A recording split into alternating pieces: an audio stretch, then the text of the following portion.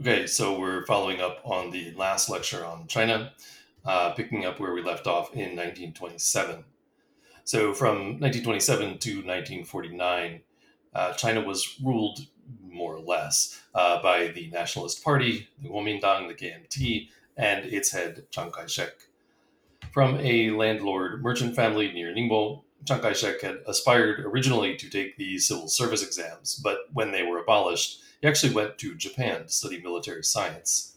His nationalist government turned toward the West for help in modernizing the country and eventually ended up in a war with both the communists domestically and the Japanese internationally. Before that happened, though, China's big cities, and above all Shanghai, took on a more modern look with tall buildings, department stores, and Western dress. On the other hand, the always cash strapped Kuomintang regime concentrated its limited financial and organizational resources on military matters. In doing so, it failed to do much of anything positive for the Chinese countryside and the people who lived there. For that matter, not much for the urban poor either. The nationalists were first busy combating the remaining warlords, then it was the communists, then it was Japan, and that made them rather less busy running a vast, complex, modern economy. In part for this reason, even in the 1930s, the majority of Chinese peasants had seen little or no improvement in their standard of living since the times of the Qing Empire. Any advantages brought by modernization were yet to have a positive impact on rural society. Crops were still sown and harvested by hand.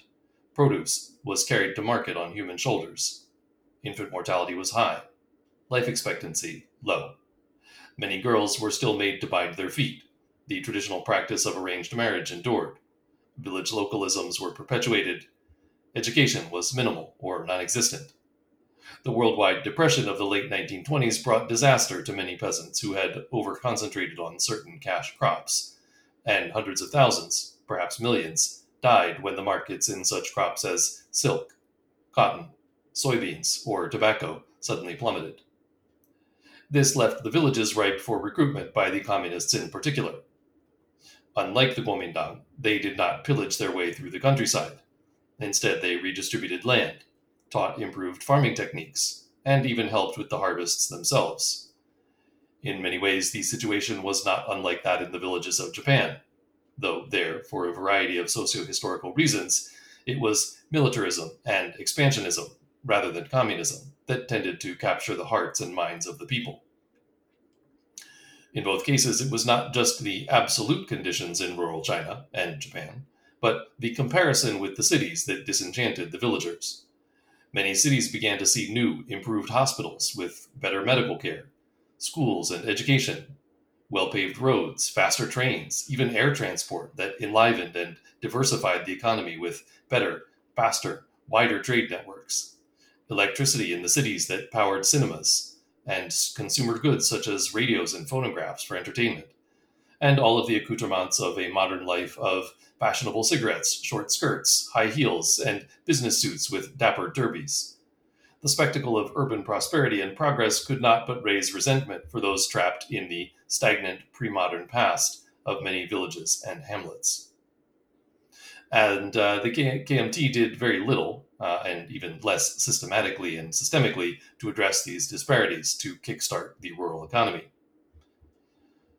What little improvement was made in Kuomintang-controlled territory was largely through the efforts of Western charities, many Christian. These organizations tended to focus on literacy and concrete measures to improve the quality of daily life, but generally found that piecemeal change was impossible in the complex, deep-rooted webs of socioeconomic and cultural relations that defined village societies. The Kuomintang was equally stymied when it did attempt to effect positive change, and the failures of Chiang Kai shek to address these problems left an opening for the communists. Though the communists were still on the run throughout much of this period, as I've suggested, communism itself had enormous appeal for many in many parts of the countryside. Still, it wasn't until the 1930s that the Chinese communists were able to effectively organize and make national inroads. When the party's Central Committee was driven from Shanghai completely in 1933 and forced to take refuge in Jiangxi, the local leader there, Mao Zedong, was able to establish a stranglehold on power within the Communist Party. From this time on, the personality and mind of Mao became a central factor in the CCP revolution. During the war with Japan from 1937 to 1945, the Communist Party formed itself into a potent revolutionary force, able to mobilize poor peasants into a well-disciplined fighting force. The civil war that followed World War II, from 1947 to 1949, and eventually resulted in the victory of the Communist Party, and this set the stage for the post-war People's Republic, which ostensibly at least continues today. So we're going to have to talk about Mao, who lived from 1893 to 1976. We're going to spend some substantial time on him because of his outsized influence on Chinese history in the 20th century. We're going to try and take a moment here to understand both his career, the sort of the sweep of his career, but also his own personal ideological journey. It's not until around 1920 that Mao begins to show particular interest in Marxism, though his essay on the, quote, Great Union of the Popular Masses the previous year certainly augurs that ideological turn. In school, Mao had been fascinated with the writings of turn-of-the-century reformers, such as Kang Youwei and Yang Chichao. He left his rural home for a middle school in Changsha, where, for a year, he spent his days at the public library reading world history and Chinese translations of works by Western writers, such as Rousseau, Montesquieu, John Stuart Mill, Adam Smith, and Charles Darwin. He eventually graduated at 24, and he followed his favorite teacher to Beijing.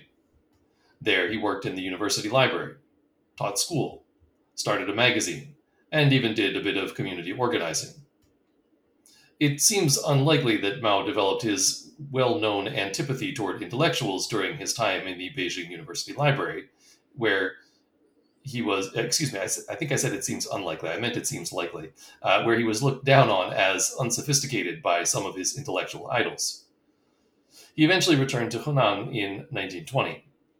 There he became a school principal and began to explore in earnest his interest in communism. Mao was one of the 2 delegates from Hunan to the first meeting of the Communist Party in Shanghai in July 1921. He returned to Hunan with instructions to develop the party infrastructure and its ties to organized labor. In accordance with party policy, in 1923, Mao joined the Nationalist Party, the KMT, and returned to Guangzhou. That was 2 years later. And he did that to work for the propaganda department of the nationalist government. He was elevated to a position as director of the Peasant Training Institute in 1926, where he worked to organize peasants ahead of the Northern Expedition. By this time, i.e. the mid-1920s, Mao had come to see the world in Marxist-Leninist terms, writing of the structural oppression of the peasantry by the landholding classes, and also the capitalist classes, and also the imperialist powers. He also accepted the corresponding Leninist concept of a world movement against capitalist imperialism on the basis of class struggle. Mao was back in Hunan during the White Terror in Shanghai. Obeying party instructions again, Mao encouraged peasant insurrection, but found that Chiang Kai-shek's bloody purge had cowed the locals and deprived the communists of momentum and energy. Mao's report back to the party emphasized the need for force to support ideas. In perhaps his most iconic phrase, he wrote, quote, "Political power is obtained from the barrel of a gun." It's ironic, perhaps, but definitely fitting and unsurprising that he learned this lesson from the man who became his arch-nemesis, Chiang Kai-shek.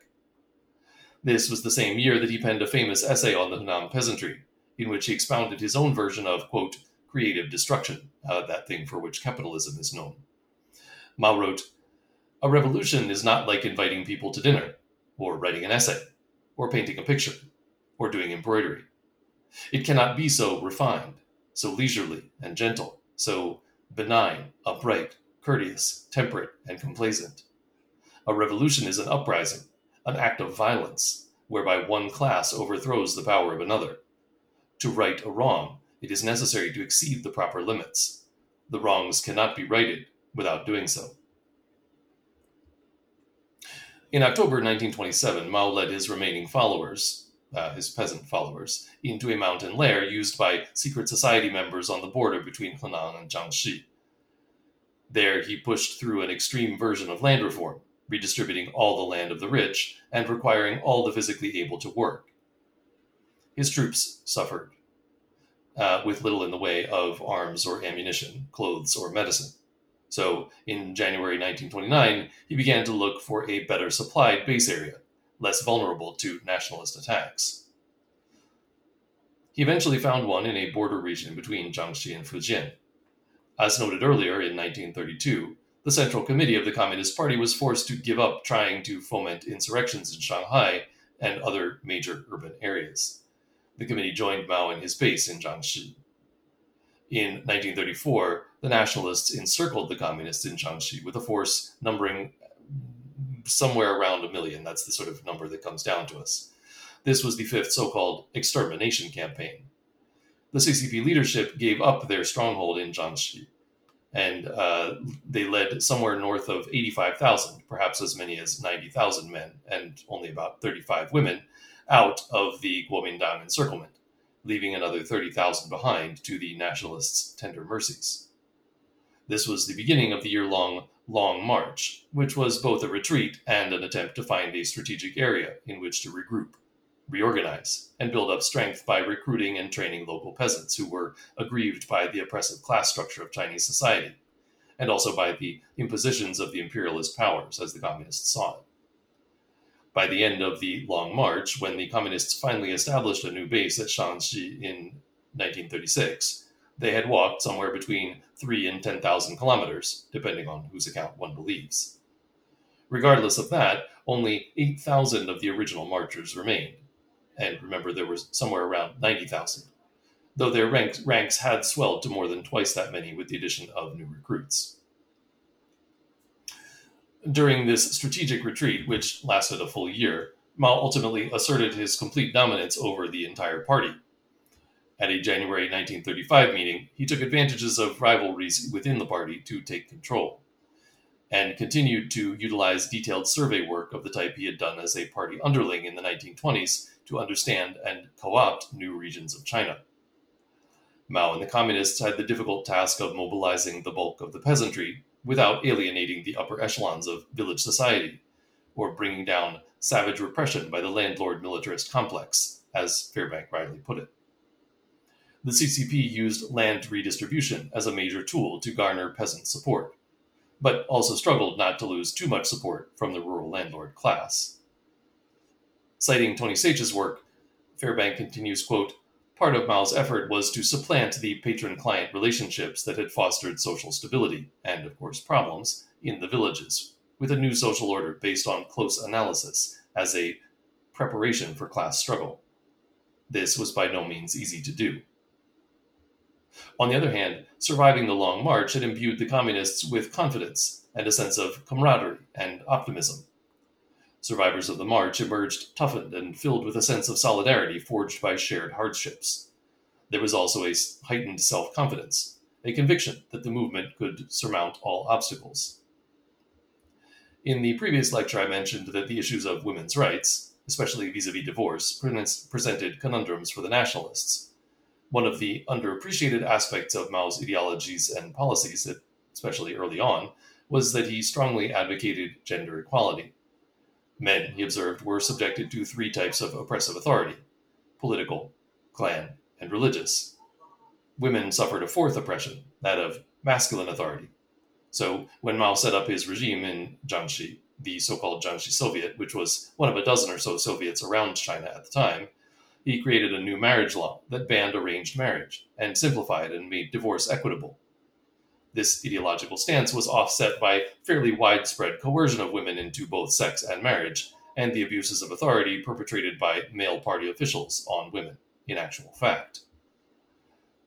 Throughout the Long March, Mao had been faced with the impossible disparity in military strength between communist and nationalist forces. This inequality was initially manifest in all aspects of military readiness: funding, materiel, and personnel. Mao's ragtag band of largely untrained, undernourished, uneducated, undisciplined, and undermanned peasants were facing off with Chiang Kai-shek's better-funded professional armies. But as recent history has reminded us again and again, guerrilla warfare is a tremendously effective tool for the weaker side in such asymmetrical warfare. As he fed and trained and prepared his soldiers, Mao developed and effectively deployed his three key principles of guerrilla warfare. 1. Draw the enemy in until his supply lines can be cut off. 2. Attack only with numerical superiority or other assurances of victory. And 3. Recruit local peasants as intelligence gatherers. The face-off between the nationalists and communists that ensued at the end of the Long March was now one primarily between large cities held by the Kuomintang, where Chiang Kai-shek enjoyed the support of the bourgeoisie and capitalist classes, and increasingly large areas of the countryside, where the various Soviets were making inroads with disaffected peasantry. This represented a shift for the communists, who previously had imagined their constituency as the urban proletariat. Some of what we know of the CCP and Mao during these years, it should be said, comes from the work of the American journalist Edgar Snow, who visited Mao in 1936. His book, Red Star Over China, is a sympathetic record of Mao and his followers, who he found to be, quote, committed patriots and egalitarian social reformers, full of optimism and purpose, in the summation of Patricia Ebry. So take this all with a bit of a grain of salt. In addition to their own rivalry, both the nationalists and communists recognized an increasing threat from Japan. After the 21 demands of 1915 and the Versailles Settlement and ensuing May 4th movement of 1919, and then the subsequent continued expansion of Japanese economic interests in the Northeast, many Chinese had come to see Japan as an existential threat to their national sovereignty. The Imperial Japanese Army units stationed in Manchuria to protect the railroads, which were at the heart of Japanese economic interests, included radicals who believed that Japan should take all of northern China by force. They engineered a number of crises, beginning in 1928, to press the civilian government in Tokyo into taking radical action. And we're going to discuss the particulars of the Kwantung Army in a separate lecture. I do want to talk about the often forgotten 1928 incident. That was the assassination of the old marshal, Zhang Zuolin. In the context of multilateralism and treaty-supported internationalism that dominated the world after World War I, Japan's policy toward China had been more conciliatory. In addition to the so-called Four-Power Treaty, Five-Power Treaty, and Nine-Power Treaty, signed at the Washington Naval Conference of 1921 to 1922, Japan had also concluded a bilateral agreement returning the Shandong concessions and railways it had taken from Germany at Versailles. This was the same year that Japan drew down from an extended fiasco in Siberia, which we've also touched on before. For both China and Japan, then, 1922 marked the beginning of a more conciliatory mood between the two governments, a period usually forgotten or ignored. Part of Japan's maneuvering, however, was to support Zhang Zuolin in the Northeast. The aging warlord was seen in Tokyo as the best way to secure and advance Japanese interests in the region. The assassination of the old marshal by rogue army officers, which was improbably blamed on local opium addicts, was intended to provoke a war that would allow Japan to seize the area outright. That didn't come to pass. Cooler heads prevailed on both sides. It was, however, the precursor to the Manchurian incident of 1931, which finally provided the pretext, the excuse needed to the Imperial Japanese Army.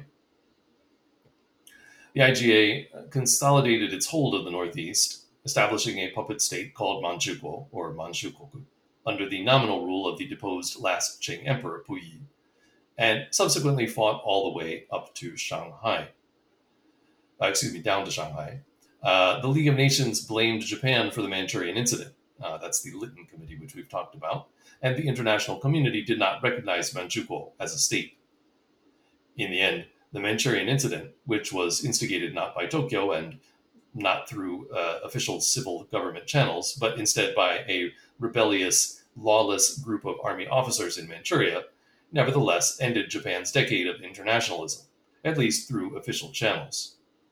Japan had been, as we've talked about, a charter member of the League of Nations and a major international player in the multilateralist world order of the 1920s, but stormed out of the League in 1933 when the Lytton Commission, the investigative commission on the Manchurian incident, found Japan to be at fault.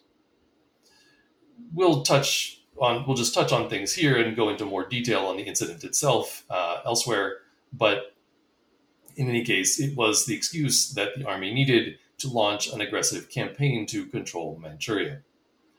Japanese expansion in China was fueled partly by its growing need for China's natural resources during the spreading global economic depression, and partly as the result of the Tokyo government's feeble authority over militaristically inclined adventurers stationed in China. In addition, Japan's considerable political turmoil during the years leading up to the war resulted, among other things, in a strong Japanese aversion for communism. At the same time, a new goal was evolving: the establishment of a Greater East Asia co-prosperity sphere, a Japanese empire in Asia that would match and eventually drive out white imperialism. All this was irrelevant, of course, in China. Anti-Japanese protests and boycotts broke out in the midst of rising nationalist, in other words, anti-Japanese sentiment. In Shanghai, the Japanese stirred up more Chinese and international anti-Japanese sentiment when, in purported revenge for an insult to the empire, Japanese Marines bombed a civilian district. This led to a siege of the city that was fended off by fierce Chinese resistance. The international community clutched its collective pearls, many no doubt made in Japan, and continued to refuse to recognize Manchukuo. Japan was edging closer and closer to becoming an international pariah. But Hitler and Mussolini had already noticed that the world was basically all talk. Despite all this, Chiang Kai-shek declined to battle the Japanese directly. He was quite conscious of his own weakness vis-à-vis both the communists and the remaining warlords, and he believed that he had to unify the country before he could face the Japanese. The first pacification, then resistance policy was probably also influenced by his own rabid anti-communism. He was apparently fond of saying, quote, "The Japanese are a disease of the skin. The communists are a disease of the heart." In other words, an otherwise healthy, unified China could easily be cured of the Japanese. The real danger came from communism, which rotted the soul. And this explains his decision to sign the Tanggu Truce in early 1933, which, though it was only sort of tacit and a very small victory for China in that sense, de facto recognized Manchukuo and created a massive demilitarized zone south of the Great Wall in Hebei. Japan had advanced into the area to clear out a buffer zone for Manchukuo and attacked Chinese troops in the province with a mixture of force, cunning, and psychological warfare, including hijacking Chinese military radio frequencies and issuing false and contradictory orders. Subsequently, Japan would establish additional suzerains in this area, such as the Hebei Chahar Political Council and East Hebei Autonomous Government, which it was not. But Chiang Kai-shek welcomed this deal with Tokyo, nevertheless, because it allowed him to continue his campaign against Mao without worrying about Japan, at least in the short run. The deal also had the benefit of conveying legitimacy to Chiang Kai-shek, because the Japanese were dealing with him as the official representative of China, instead of other warlords. Chiang Kai-shek's strategy was rewarded in 1936 by being kidnapped by his ostensible subordinate, the young marshal, Zhang Shuiliang. In the wake of the Manchurian incident, Chiang had ordered the young marshal to stay his hand and conserve his forces to crush the CCP. With the cooperation of Chiang's own officers, Zhang, whose father had been assassinated in 1928 by the same Kwantung army that now ravaged northern China, held the KMT leader hostage until he swore to form an alliance with the CCP against Japanese aggression.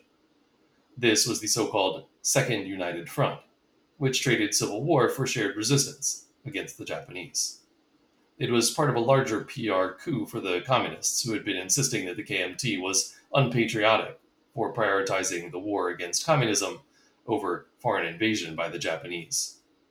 Still, Mao himself had previously called for a united anti-Japanese uprising that included the nationalists, and was only convinced to share a cause with Chiang by the machinations of the Comintern. Until the terms of agreement were reached, the CCP temporarily relinquished its goal of armed communist revolution and placed its army, its Red Army, under the nominal command of the Kuomintang. The nationalists, for their part, consented to permit CCP liaison officers into a number of KMT-controlled cities, and also allowed the publication of the party rag, the New China Daily. In fact, the Red Army remained more or less autonomous and gained some nationalist funding, and the CCP retained control over its territories. There, party membership swelled. In short, the alliance was weak, poorly coordinated, and seems primarily to have benefited Mao. The new Kuomintang CCP alliance was quickly put to the test. On July 7, 1937, a Japanese soldier stationed near the Marco Polo Bridge near Beijing briefly went missing. As Fenby points out, eventually he returned, and was variously reported to have gotten lost in the moonless night after stopping to urinate, having been taken prisoner by the Chinese, having visited a brothel, or having fallen in a gravel pit and passed out. In any case, his absence was turned into an international issue by the Japanese, who launched a punitive strike. Japan launched a full-scale offensive, sweeping south, and Chiang Kai-shek was forced to abandon Beijing and Tianjin, but his best, German-trained troops held off the Japanese at Shanghai for 3 months. The losses, however, were staggering, and the resistance ultimately futile. Under heavy shelling and bombing from the well-equipped Japanese military, Shanghai lost roughly 250,000 people. For comparison, Japanese casualties were somewhere around 40,000. It's perhaps worth remembering, though, that the first bombing of Shanghai in this conflict was by poorly trained and reckless Chinese pilots who missed the Japanese Navy offshore. In any case, the loss of Shanghai, the KMT's most important revenue source and international center of China, was devastating in a number of ways. Given that, Chiang Kai-shek's nationalists retreated to Nanking, his capital, which also fell by the end of the year. The occupying Japanese army went on a rampage, laying waste to the city and to its people. Definitive numbers are impossible to come by, but responsible estimates put the massacre of civilians and fugitive soldiers somewhere between 40,000 and 300,000. The gap is fairly extraordinary. Perhaps 20,000 women or so were raped. The numbers are not the point, though. However many were brutalized and slaughtered, this was a tragedy on an unthinkable scale. The 7-week orgy of mayhem and violence that ensued was widely reported at the time in the foreign press, where it was labeled the Rape of Nanking, the Nanking Massacre, etc. Spence's reflections, though they're a little bit older, on the causes of this inexplicable debauch are really as good as any. He writes, "There's no obvious explanation for this grim event, nor perhaps can one be found. The Japanese soldiers, who had expected easy victory, instead had been fighting hard for months and had taken infinitely higher casualties than anticipated. They were bored, angry, frustrated, tired. The Chinese women were undefended, their menfolk powerless or absent. The war, still undeclared, had no clear-cut goal or purpose. Perhaps all Chinese, regardless of sex or age, seemed marked out as victims."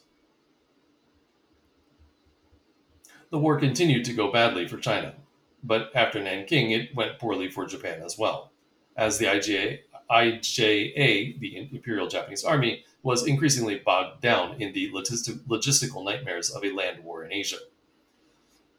As the historian Joanna Whaley Cohen has observed of this, quote, "The rapidity of the Japanese advance was profoundly demoralizing, but out of the darkness came occasional rays of hope.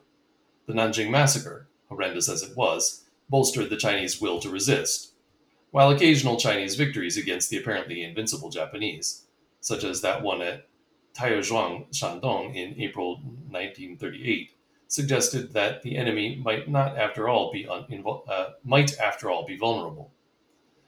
For despite Japan's impressive military power, in China it found it had bitten off more than it could chew.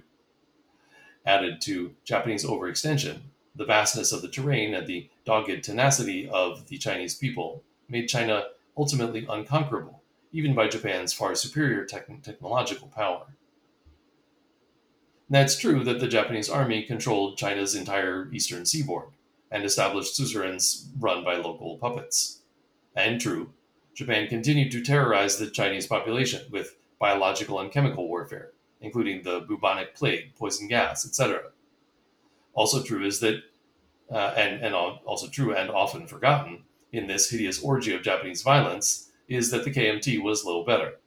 When the Chinese had to retreat from Kaifeng, Chiang Kai-shek ordered his engineers to blow up the dikes on the Yellow River, creating a gigantic flood that engulfed more than 4,000 villages, drowned some 300,000 people, and left a nice round 2 million Chinese or so homeless. Recall that the upper estimate, the officially endorsed number from China about the so-called rape of Nanjing, is 30,000. And if you realize that, it's 300,000. And if you realize that the scale of brutality, or at least sort of indifference by Chiang Kai-shek, who also killed some 300,000 people, it becomes clear. It's also entirely ineffective, this strategy of his to drown 300,000 people. It delayed the Japanese for only 2 or 3 months at best. Still, Chinese resistance was dogged and undying. The Japanese had assumed that the capture of Nanking would bring Chiang Kai-shek to the bargaining table, and that would be on Japan's terms. They were wrong. The nationalists retreated inland, and the war became a deadly, unwinnable morass for both sides.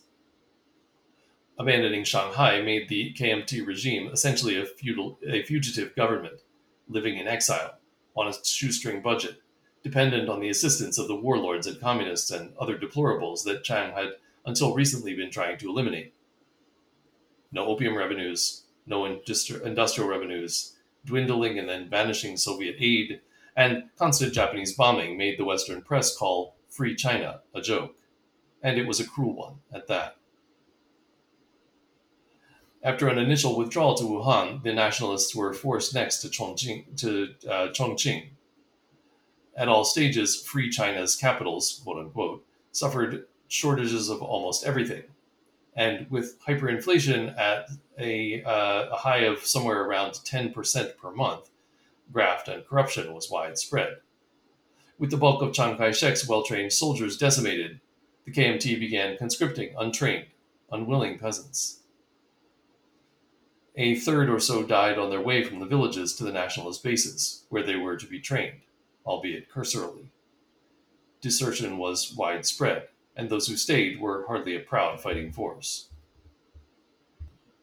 Things were increasingly difficult for Japan, too. China's great distances spread Japanese forces.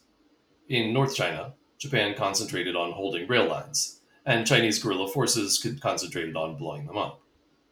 What was supposed to have been a lightning victory turned into guerrilla warfare and counterinsurgency. Chinese resistance forced Japan to keep about 40% of its troops in China, even after the Pacific War began in late 1941. A two-front war, the worst possible scenario, was underway. Moreover, rather than persuading the Chinese to surrender, Japanese terror tactics instead intensified popular hatred for the Japanese. You will not be surprised to learn that Japan's so-called kill all, burn all, loot all policy, adopted in 1940 in retaliation for a CCP offensive, was not particularly popular with the Chinese locals. The nationalists did little to help their own cause. Drowning more than 250,000 Chinese was not only terrible, but it was just simply the most spectacular of Chiang's many atrocities and failures. Cooperation between the communists and nationalists ended in January 1941, when the Kuomintang attacked CCP divisions. Neither party immediately acknowledged the end of their alliance, but the continuation of the United Front was an empty and only barely polite fiction. The Kuomintang imposed an economic blockade on the communist base after the alliance collapsed. Despite this, 100,000 people made their way to Mao's base in Yang'an during the war, where the communists' struggle against Japan and the relatively better treatment of the peasantry had earned significant popular support. Party membership is estimated to have jumped by a factor of 20 in just 3 years, from about 40,000 in 1937 to 800,000 in 1940. One secret to the CCP's success in gaining control of the social, political, and economic life in Chinese villages was that, unlike the Kuomintang and other rivals for the CCP's loyalty, Mao and his followers gave peasants what they wanted, an army of friendly troops who not only did not steal their crops, but also helped them bring in the harvest and implemented popular economic reforms. There were matters on which the two sides could still agree, however. The fatally stupid Japanese bombing of Pearl Harbor in December of 1941 was welcomed by both the communists and nationalists. For Chiang Kai-shek, it signaled the long-awaited entry of the U.S. into a war he knew he could not win without them. The nationalists were heavily indebted to Washington, to the tune of more than $1 billion. And remember, it's also 1941, so that's even more money than it sounds like. Some Americans had taken to calling him "sign my check," but for complex reasons, the United States had been unwilling to do more than toss money on the dumpster fire that was the KMT war effort. On the other hand, Roosevelt eventually overcame Churchill's misgivings to make China one of the big four powers comprising the Allies. For Mao, on the other hand, if nothing else, the Japanese choice to engage with the Americans meant the beginning of the end for the Japanese menace to China. The Kuomintang could be dealt with in due time. And the KMT was in fact still also a useful shield for Mao on his eastern flank, soaking up the Japanese offensive for him. Nationalist resistance stopped the Japanese from reaching Yan'an, allowing Mao to concentrate on ideological and economic issues, and securing both political and ideological control of his followers. With the rapid growth of the party's membership, Mao found it increasingly important to provide a unified ideological framework that secured his hold over the communists. From his earliest writings on, Mao Zedong had expressed disdain for the traditionalist elites of China, especially their ignorance of rural poverty and their impracticality.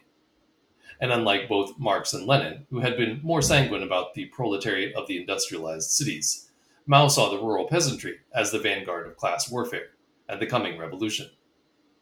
The key was strict ideological discipline, which Mao consolidated in the 1940s.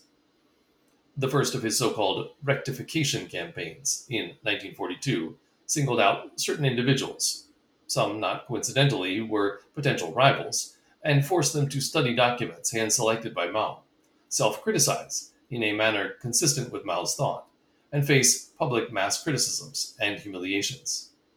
Some were severely abused, both physically and emotionally. Some died.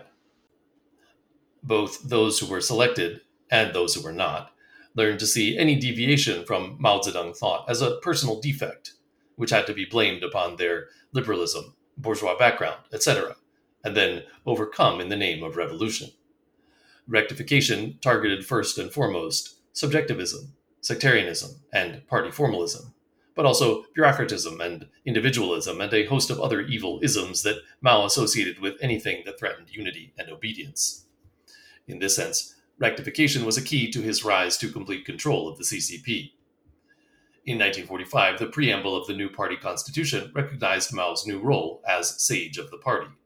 Quote, "The Communist Party of China takes Mao Zedong thought, the thought of the unity of Marxist-Leninist theory with the practice of the Chinese Revolution, as the basis for all its work, and opposes any dogmatist or empiricist deviations."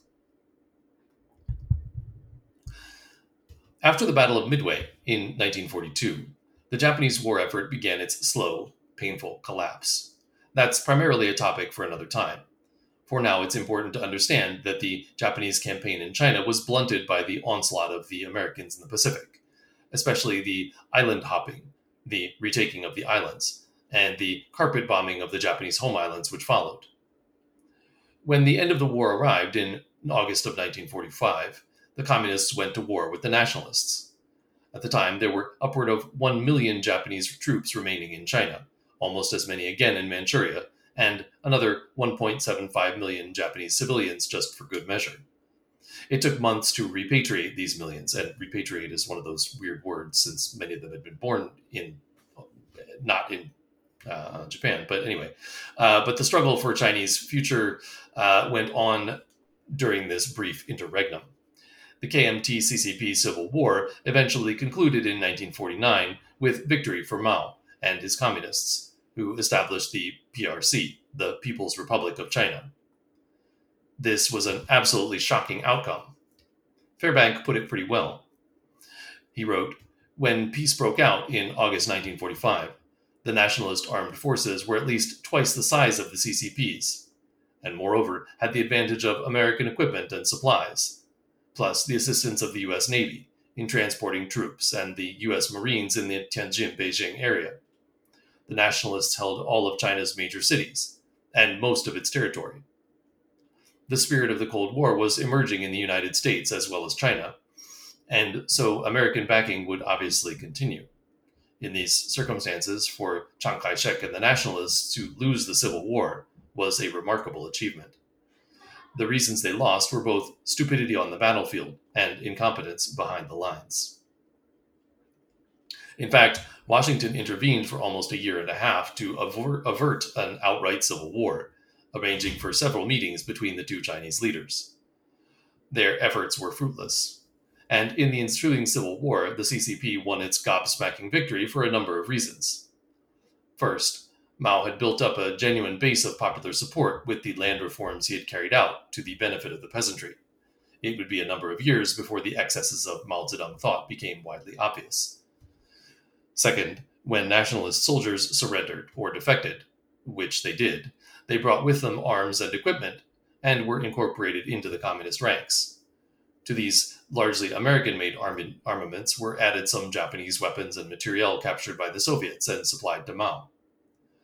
Third, in the end, Chiang Kai-shek proved to be a piss-poor general and a piss-poor politician. And this was something that continued after 1945 as it had been before that. He mishandled the economy. He mishandled the populace. He mishandled the military. It was a hat trick of incompetence that began with pitting his troops against the communists at all, when so many wanted not internecine Chinese infighting, but peace after the long war with Japan. He misunderstood the peace movement as a communist plot and suppressed it, and snatched defeat from the jaws of victory by an almost comical mismanagement of economy and society to go along with this unpopular war. Prices in July 1948 were 3 million times higher than they had been in July 1937, and inflation did not let up then. People had to resort to barter, and a tenth of the population became refugees. Nationalist army officers and soldiers were widely seen as seizing whatever they could for themselves, rather than working for the common good. Student protests were often put down by violence. When liberals demanded that Chiang Kai-shek widen participation in his government, he had his secret police assassinate them. No amount of American support could make the Chinese want to continue with this government in power. Chiang Kai-shek also flubbed the war with Mao, allowing himself to be drawn into the wrong side of a conflict that echoed his own recent battles with the Japanese. He controlled the cities and the industrial infrastructure, as the Japanese had. But KMT arrogance and corruption meant that he had little popular support within China, as the Japanese had. He had heavy, slow, unwieldy equipment and no local cooperators providing intelligence, as the Japanese had. Mao was in the opposite position. And the communists simply melted into the hills anyway, and only struck back opportunistically until 1947, when Mao began a counterattack against often inept, overextended nationalist forces. In the end, facing a roughly nearly equal force near Shizhou, Chiang lost 500,000 of his 600,000 troops, and the defeated nationalists were forced to flee to Taiwan, where Chiang set up a new government. More than half a century of struggle against Japan, coupled with the self-destructive conflict between the KMT and CCP, had dramatically transformed the political and economic landscape of China. The Communist Party, with Mao as its preeminent leader, had wiggled free of strict Comintern control and wed itself to the Chinese peasantry, rather than the international proletariat. The thoroughly Sinicized Maoist party was enormous and had become both ideologically unified, with a particularly iron grip on pesky intellectuals and other potential troublemakers, i.e., thinkers, and experienced with mobilization and land distribution. China also emerged from World War I as one of the 5 permanent members of the United Nations Security Council. During the war, international alignments had shifted. After Britain proved unable to defend Hong Kong, Singapore, or Burma from Japanese invasions in 1941 and 42, it lost its standing in Chinese eyes. Its place was taken by the United States, which ended up doing most of the fighting against Japan. Roosevelt wished to see China as the dominant power in East Asia again, and he convinced his allies to give Chiang Kai-shek a chance to be included in major meetings of the Allies at Cairo and at Yalta. It was a result of this sort of geopolitics that China, recently scorned by the West as weak and backward, gained a seat as one of the most politically powerful nations in the world. But there's a trick here, and some of you may already have noticed. In 1945, indeed until 1971, China was Taiwan. The KMT government established by Chiang Kai-shek, the Republic of China, was the internationally recognized Chinese government until the 1970s.